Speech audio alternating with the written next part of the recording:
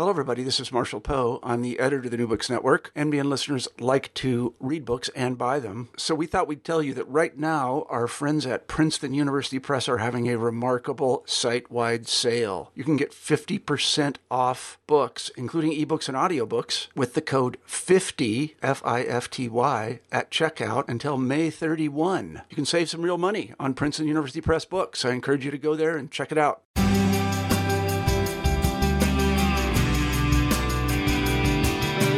Good morning. My name is Michael Johnston, and I am the host of New Books in Sociology, a podcast.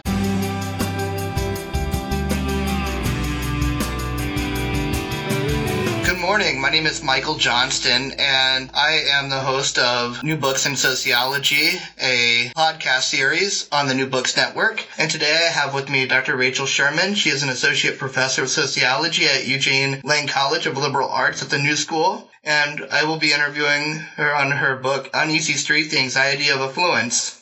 Welcome, Rachel, and thank you for agreeing to this interview today. Thank you for having me. One of the first things that I want to mention that was quite interesting about your book is the distinction between the characters in this book, the distinction between upward-oriented affluence and downward-oriented affluence. Could you talk a bit more about the distinction between these two different social groups? Yeah, so first maybe I should introduce the book a little bit. I conducted interviews with 50, as you said, wealthy and affluent New Yorkers. And, to define affluence is somewhat complicated, but I looked for people in about the top 5% of income, which is about $250,000 in income, which I know sounds, often people think that that's middle class in New York, but actually it's not, as the median income in New York is somewhere in the mid $52,000, $55,000. Anyway, so I looked for people with at least that much income or $1 million in net assets besides their homes. And what I ended up with is a broad range. It's very hard to describe the whole sample in terms of their assets and income because there is a broad range, but the median income of the sample is $625,000 a year. And my very roughly estimated median net worth is about $3.25 million. So, and I go from people who have at the very low end of the sample have $250,000 a year in income to people who have, maybe $10 million a year in income, and people who have $100,000 in assets to people who have $100 million in assets. But the bulk of the sample is in the top there. So there's some people that are very super wealthy, kind of 0.1%. And there are some people that are, between the second and the fifth percentile. But most of the people that I interviewed are solidly in the 1%, maybe a few of them in the 2%. So anyway, and, the sample also includes people working who are primarily, their wealth comes from their earnings. I'm actually trying not to say the word earner because, as somebody pointed out to me, that it's already a kind of morally loaded word, to sort of suggest that they deserve it, which we can talk more about. But so there are people who have salary, are living off of salaries of $500,000, $1 million, $2 million. And then there are a number of people in the sample who are living primarily off of inherited wealth. And most of the people in the sample are women. About 2/3 to 3/4 of them are women. About a third of the total sample is stay-at-home moms, women who are not working for pay anymore, although all of them have. And they, like the rest of the sample, are very well educated. Everyone has a college degree from an elite, almost everybody from elite universities. 2/3 of the sample, including the stay-at-home moms, have advanced degrees. So, it's a very well-educated, very high cultural capital. This is people who are only living in New York and a few people in the New York suburbs. So it's a very particular population. But to answer your question, the people who I call upward oriented are so one of the arguments that I make in the book is that it's difficult for pretty much all of my respondents to talk about having money, right? It's just something that they don't feel comfortable identifying as wealthy. They I had trouble getting people to talk to me at all for this project. Once I was talking to them, they were often reluctant to talk about specific numbers, particularly. Some of them said they'd be more comfortable talking about their sex lives. And, I think partly they fear judgment from other people about the kinds of consumer choices they're making. They don't talk to their families outside of New York City about it. They think that they're not going to understand. But they also just don't really want to think of themselves as wealthy. And I think that one of the things that this shows, and one of the arguments I make in the book, is that despite this, idea that Americans are obsessed with wealth and the American dream and so on and so forth, then in fact we are ambivalent about wealth, and there is a kind of stigma associated with wealth.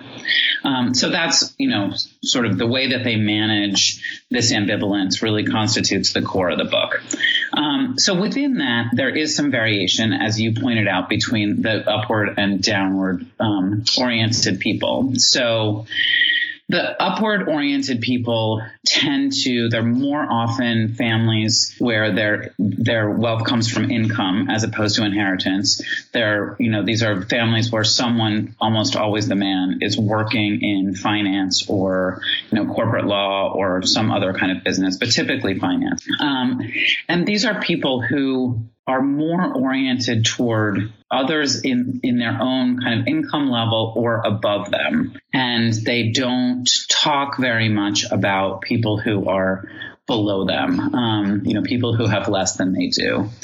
So they are more likely actually to refer to themselves as middle class. And I argue in the book that all my respondents are really trying to think of themselves as middle class in terms of their affects and their dispositions and their consumer habits. And we can talk more about that. But these people are more likely, because they're oriented toward people who have more than they do, they're more likely to, call themselves explicitly middle class or occasionally upper middle class. They're less likely to talk openly with me about their wealth, although, ultimately most of them did that, but they're more reticent in that area. And they're less kind of overtly conflicted about the privilege that they have. Downward facing people, as you might imagine, are more, their discourse is more populated by people who have less than they do. So they just talk about poor people, or, not just poor people, but people in the middle. They're more willing to acknowledge themselves as privileged. And these people tend to be more inheritors of wealth. They also tend to be more politically liberal, although all of my respondents are pretty liberal. These are the more liberal inheritors.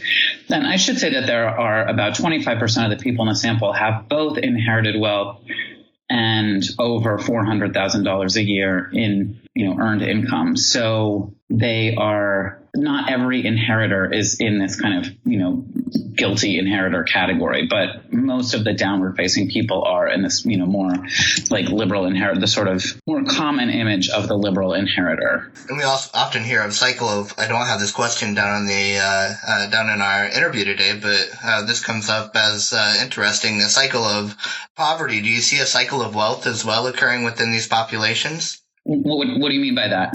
Inherited wealth and then continued on.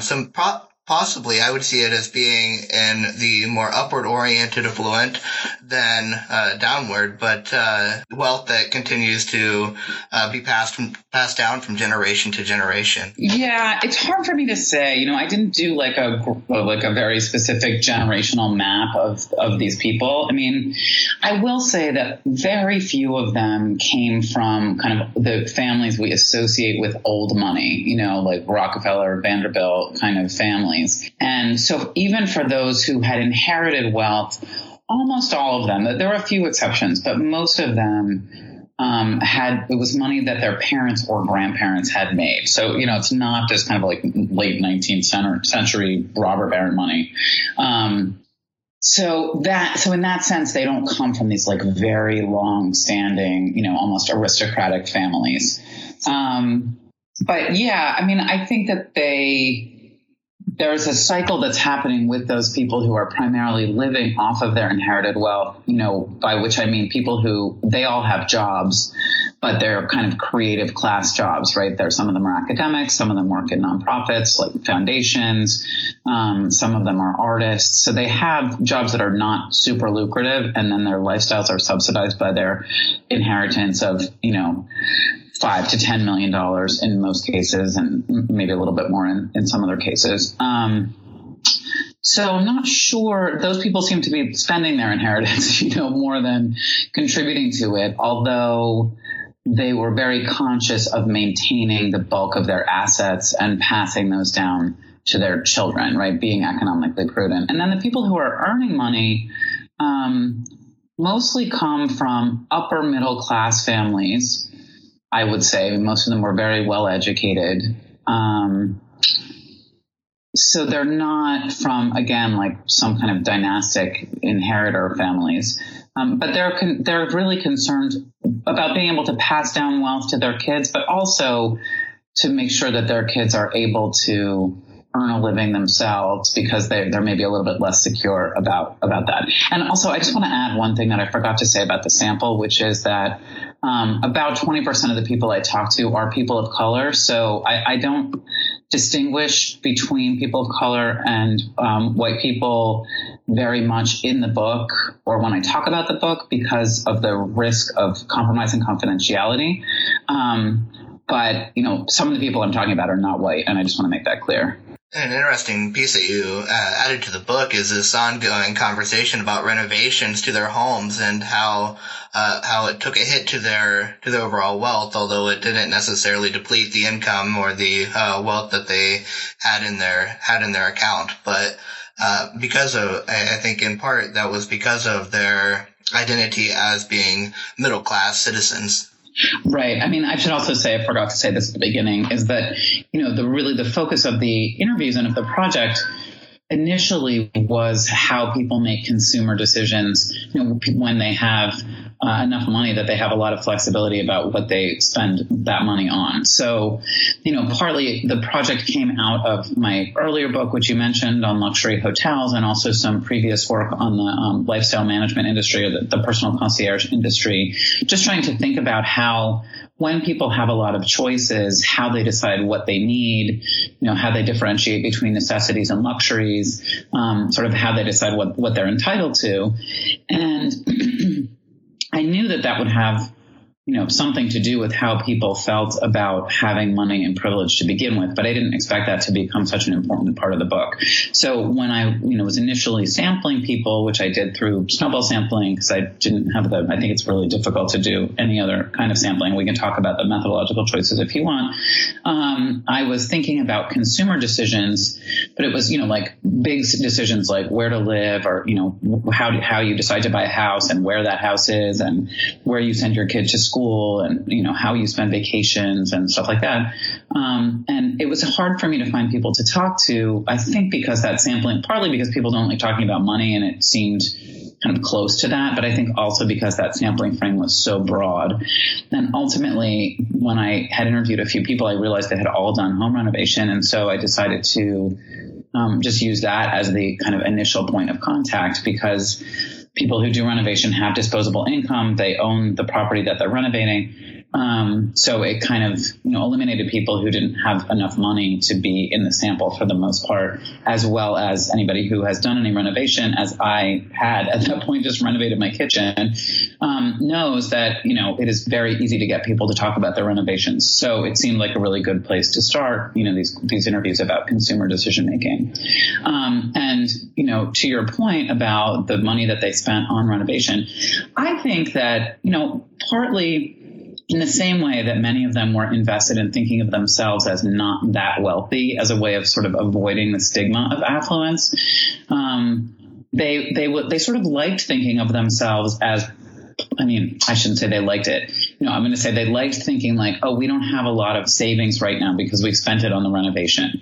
That's something that many of them said to me. I'm not discounting the fact that often that did make them feel a little bit economically insecure or nervous, that I think that was a real feeling that some of them had.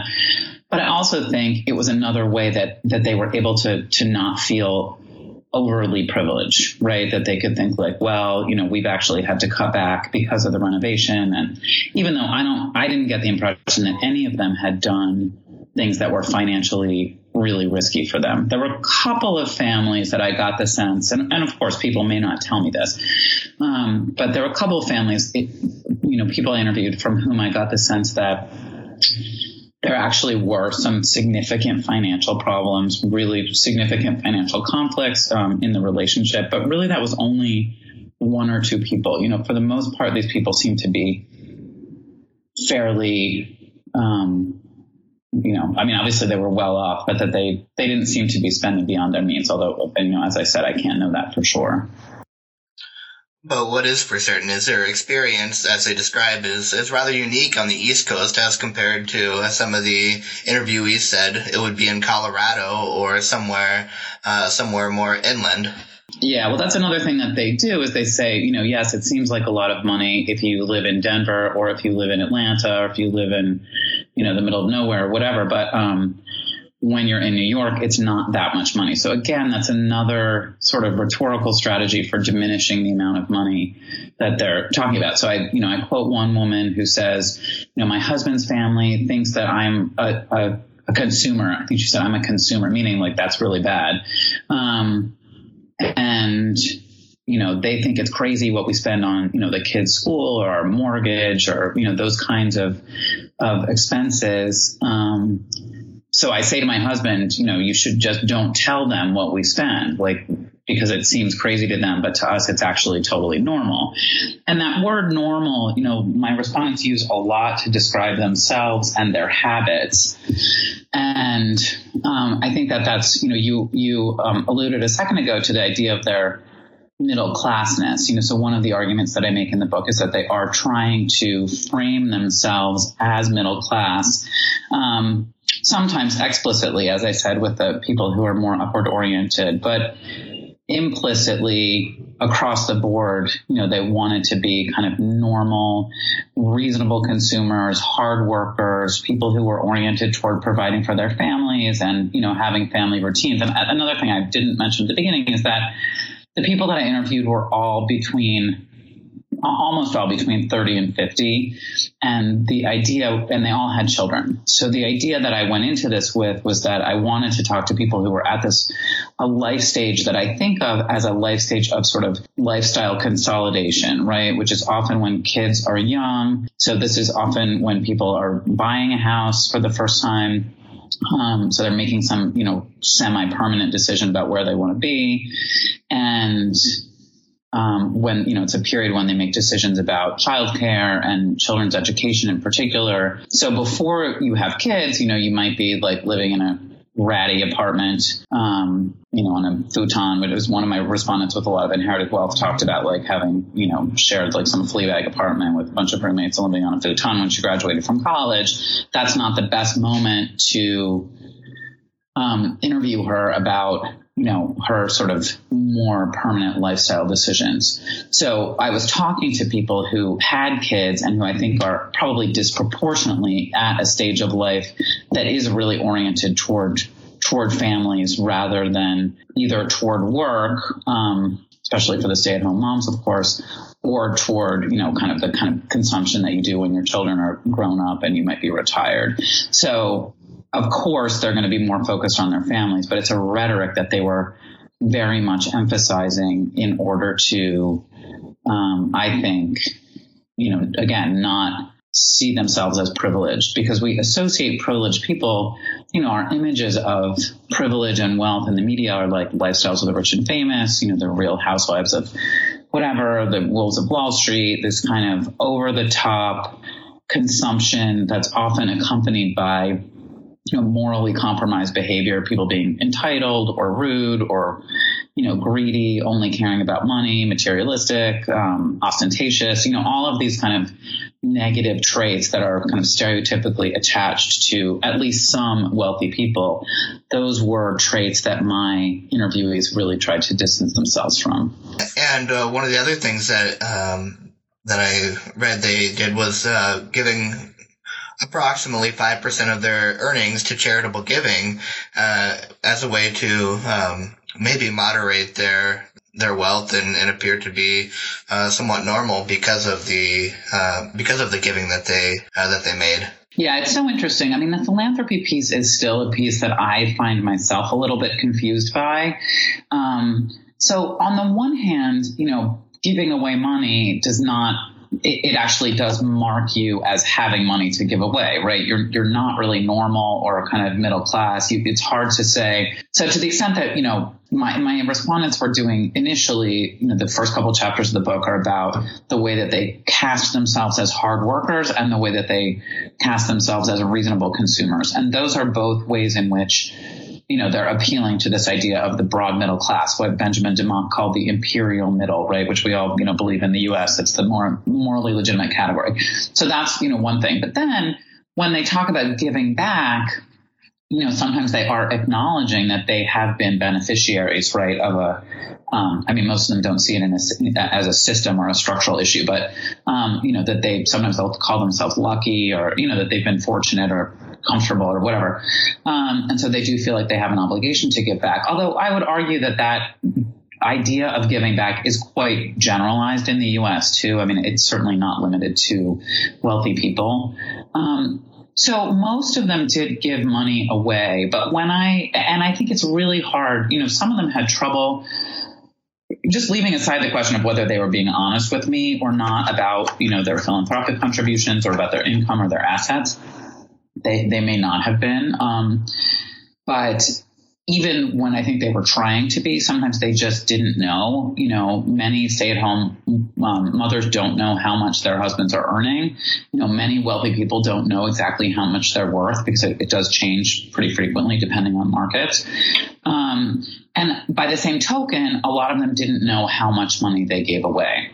So, and, most of them didn't use budgets, right? They're not, they have a general idea of how much they're spending but often not very specific. So that I'm saying that because it's very difficult for me to estimate the proportion of their income that they're giving away. But in most cases, it did seem to me to be relatively low. I mean, 5%, I think, is the most that maybe there's one or two very wealthy family. So it's when someone says we give away $250,000 a year, that seems like a lot. But if they have $50 million in assets, maybe it's not that much, right?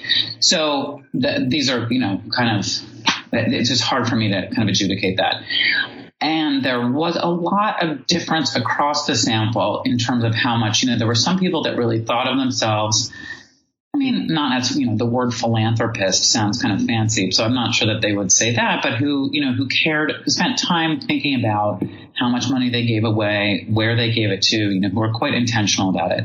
And then there were a surprising number of people, surprising to me, who really didn't do that and who would kind of, almost everybody gave a lot of money to the colleges they had themselves attended. Many of them gave money to their kids' schools, whether they were public or private, though they're mostly private. And then they would sort of give money to their friends had causes that then they would donate to, or they would be, asked to donate by people they knew. And so that was kind of how their donations worked. They didn't have like a, kind of a commitment to particular areas of philanthropy. So this was overall a little bit less of a prominent thing than I had imagined that it would be. And, perhaps it's for the same reason. I mean, again, that in order to be like, I'm going to really think about giving a lot of money away, and I'm going to be really careful about who I give it to, and thoughtful about that, you have to be acknowledging that you are in a position to do that, which, as I've said, is something that I think that they kind of didn't want to do. But I want to make another point, which is that sometimes in the conversation about giving back,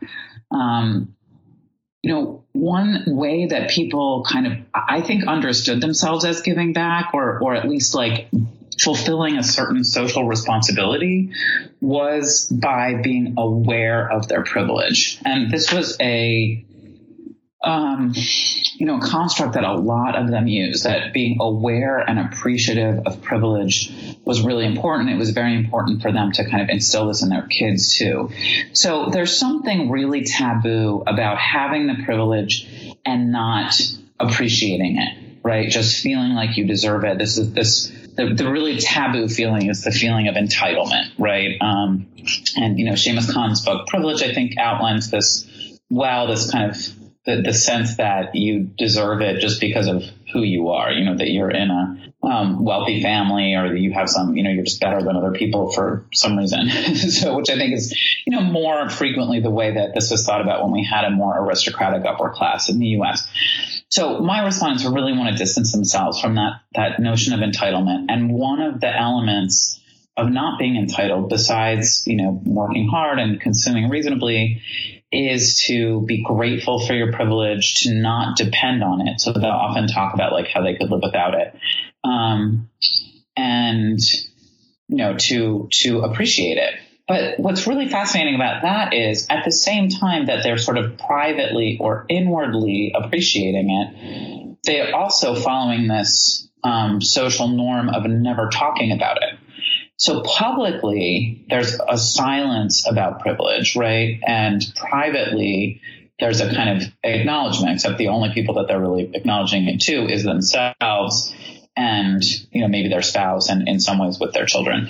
So I found that really, it's one of the things that I think then perpetuates this silence around inequality, and therefore the kind of legitimacy around inequality is that people feel morally worthy as long as they are kind of inwardly aware of it, and as long as they outwardly don't talk about it. It's just kind of a weird tension.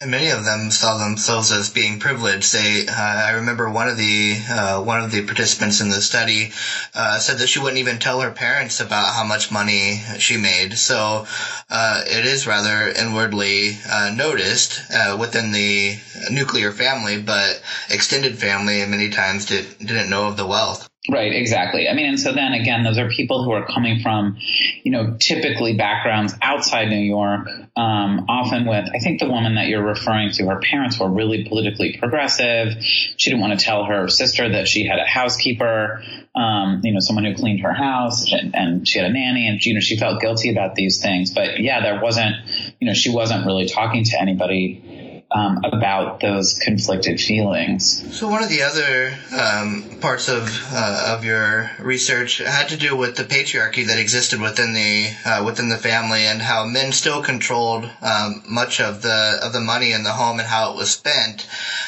Could you talk a bit more about the control that the father role, the male, had in the household in terms of controlling how much his wife and children consumed? Yeah, it's such a fascinating thing.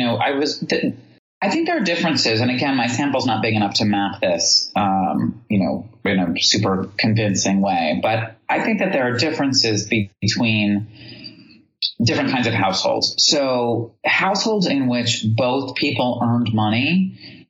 In my sample, men did not control the money, right? The money was jointly controlled, or, the women seemed to have a really good handle on what was happening with the money. Sometimes they were actually fully in charge of the money in terms of investment, so they really understood it. And this was true maybe, I can think of one household with a single earner and a stay-at-home mom, and the stay-at-home mom had a very lucrative career herself. She and her husband also had some inherited wealth. So the money wasn't entirely coming from him. And she was clearly the one who was on top of all of their investments and knew everything that was happening. So in those dual earner or, recently dual earner households, or in households where the woman is the inheritor, the woman typically has at least equal or even, greater control over knowledge of and control over the assets. But what was really striking to me was in these stay-at-home among the stay-at-home mothers, and mostly I was interviewing them and not their husbands, right? I did try to interview their husbands, but they husbands don't have time. And I think the husbands just didn't, sometimes the women would say to me like, oh, my husband would be happy to talk to you. And then I would follow up and they would say like, oh no, he doesn't want to talk to you. Partly because of the time. And I think probably partly because of not talking about money also. And a few stay-at-home moms said, my husband's much more private than I am about talking about money. I'm not even going to tell him that I talked to you. He would kill me if he knew that they're metaphorically saying that, but they're not actually afraid of their husbands. But, so, men were maybe more private about some of these things, at least in some cases too. But anyway, so in some of these households, in all of these arrangements, it was clear that the potential existed for the man to control the money more. And it wasn't always a problem, but even the women who talked about it not being a problem, it was clear that they knew that it could be a problem, So, I quote one woman whose husband made, had many, many millions of dollars. And she said, I'm so lucky that I can't remember, this is not the direct quote, but I'm so lucky that my husband, doesn't try to control me, and he recognizes what I do as a job. And, that he says he couldn't do his job if I weren't here, like, holding down things around the house and with the kids and so on. And she said, I have friends whose husbands put them on a budget and, that would never work for me. So, and it was actually I think it was because of this woman that I started thinking about the ways in which this kind of control, it's both that men are literally controlling a budget or, an outflow of money, but it's also the ways in which men are recognizing or failing to recognize the labor of stay-at-home moms as legitimate contribution. This woman's husband was doing both of those things, not controlling her and also recognizing her contribution as a real contribution. And when one or both of those things wasn't happening, the women would describe more conflict in their marriages over money. So, men sort of being like, why are you spending so much money? And again, the backdrop to this is that, of course, women are still responsible for consumption. So they are actually responsible for spending money. So when I say that they don't know what's going on with the money, it's not that they're not dealing with money. Often they're paying the bills. They're certainly much more likely to be spending money, for the household, for the renovation. Well, maybe not for the renovation. I'll come back to that. But, for the kids' activities and so on. So they're spending, as has often long-standingly been the case that women are in charge of household consumption. They just aren't in charge of the assets, and they often don't have, full information, as I said before, about the husband's income or about the family's assets. So there can be a lot of conflict within these couples because the men don't quite feel like the women are doing anything legitimate with their time. And they just think why you're basically spending my money that I'm earning. And the women feel like you're not recognizing all of this labor, some of which includes spending money that I'm doing on behalf of the family. And then sometimes the women themselves were quite conflicted about this, right? I mean, as I said, these are women who are highly educated, many of them have MBAs or law degrees and have been working as lawyers or as, in business or in finance or consulting or whatever. And it's been hard for them to give that up. And some of them, I think, definitely would have preferred to continue working if it were possible to, reconcile working for money with having kids, which in these highly paid occupations, because they involve so much time commitment and often travel and so on, it really isn't. Yes, and then the kids, one of the interesting things about that is they are often kept isolated from the wealth their family has. I remember you discussing how some of the families would put their children in public schools, but then it would turn out that they oftentimes got bored or it wasn't stimulating enough because of how much they already knew. So then they would go over to private school to earn a better education and feel like they were learning something, gaining something from the private school. Yeah, absolutely. I mean, I think that the interesting thing here is the conflict that parents articulate, right? And that they feel about how to raise. They really want to raise kids who are not entitled. And that is where this word entitled comes up, all the time in the way that they're talking about their children as a really negative characteristic, right? They don't, and this word, I mean, I'm really fascinated by the word itself because it spans such a wide range of, terrible things. Like it means to be selfish. It means to be rude. It means to be greedy. It means to be materialistic. It means to have this belief that you somehow deserve it just on the basis of who you are and not on the basis of anything you've done. So it encompasses this, just really negative range of dispositions and behaviors. And so in order to avoid that, right, they try to limit their kids' access to, they try to limit their kids' consumption. Or they require the kid to do, chores or otherwise kind of contribute labor or contribute in some ways in exchange for their allowance or certain kinds of consumption. I mean, of course, what the kid is kind of de facto consuming well beyond their allowance is, of course, extremely privileged, right? The kinds of houses they live in, the kind of food they eat. I mean, the kind of attention that they're getting not only from the parents themselves and from their teachers, but also from, they have tutors, they have therapists, they have, and several people that I talked to had kids who had learning disabilities, who were getting the best possible attention for those. So, the limits on consumption are mainly what Alison Pugh in her book Longing Belonging calls symbolic deprivation, right? There's just kind of the idea of limits. It's limits at the margins. But anyway, so they do that. But then the other thing, which is related to the question of schools that you brought up, is this conflict over what kind of people their kids are going to be exposed to. So on the one hand, these parents want their kids to be down to earth. They want them to be normal, right? They want them to have this kind of, regular affect, and they don't want them to think that everybody has a house in the Hamptons, and they don't want them to think that everybody goes to, St. Bart's for spring break, which is what many of these families in New York private schools, do go on spring break to the Caribbean or to Europe or to wherever. And whether or not, the parents that I'm interviewing are actually doing those things, either way, they don't want kids to think that everybody does that. Everybody travels in a private plane, for example.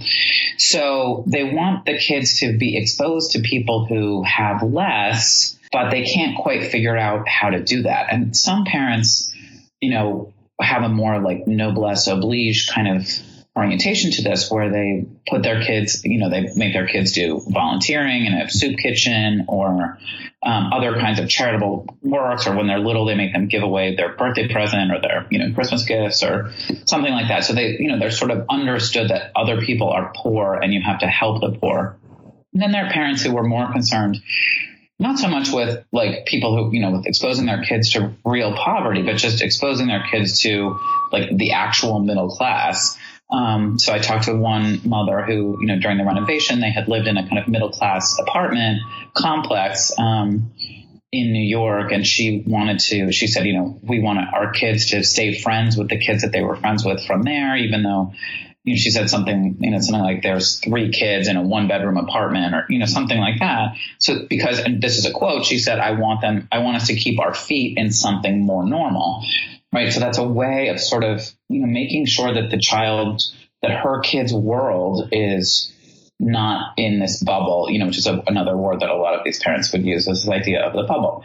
On the other hand, right, putting your kid in these more normal or common environments sometimes would mean to, deprive the kid in some way of some kind of advantage. And the most obvious thing, the place in which this happened was in the school choice.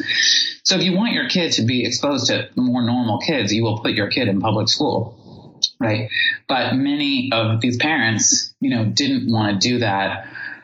Some of them didn't want to do that from the beginning. I mean, they just never even thought about it. Although when they talked about the private schools that they were choosing, they would talk about choosing ones that were more down to earth, that were less snobby.